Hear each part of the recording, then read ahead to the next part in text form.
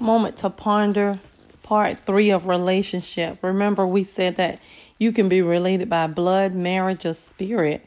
And relationship is defined that way two people are connected. The way we behave to one another, talk to one another, deal with one another. And we talked about having that confidence. The only way we can have that boldness in God is having that relationship with him. It's almost just like, these are your parents and they love you. So you can go to them for anything. And even when you mess up, you can go to them and say, Mom, Dad, I'm sorry. I was wrong.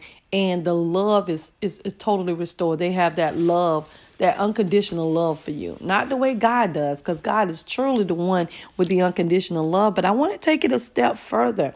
I want to talk about your relationship that you have at home, work, church, and in your individual organizations. Can everybody say that you are the same, or is it different? Okay, are you the same? Yes, I understand the perspective and the look is different, but can everybody, if you are fun and loving at home, can people also say that at work? Can they say that in your church organization or any other organization?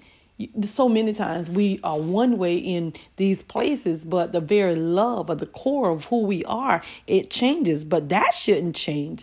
The perspective should change simply because we're in a different environment. So the question is, would people recognize you outside of your home, at work, at church, in your organization? Are you the same? Because so many times at work, we think that we are hidden because people don't see us or they don't know who we are, but he sees you. You can't get away from the Holy Spirit. You can't get away from the eyes of the Lord. And remember the word of God, he says he's searching to and fro. He always has his eyes on us. Y'all, we have angels that are attached to us, that are assigned to us, to guard us, to protect us, to fight for us, to rage in battle for us. But Psalm 103:20 says that as we speak the word of God, the only thing that activate your angels is the word of God. It's not your emotions. It's not the tick for tat. It's actually the word of God and you being consistent with what God is saying in your life. My friend told me, she said, you know what? As leaders, we have to become the example of what we want people to see. And that's just confirmation in the word, because the word says that Jesus is the same yesterday, today, and forever.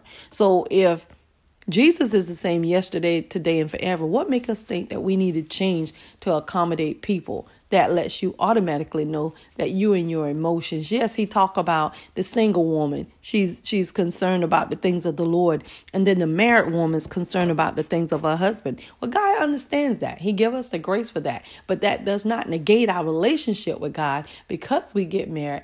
Now we just have to monitor and adjust. But God is our first husband. So make sure you understand that in all of these scenarios, your relationship with Christ is the one constant, whether you're at home, at church, in an organization. And the Holy Spirit is either going to testify for you or he's going to testify against you. And this is the confidence that we have in him, that when we ask anything according to his will, he hears us. And if we know that he hears us, we do know that our petitions are granted. Real talk, Dr. Hancock. We need you to like, comment, subscribe, and share.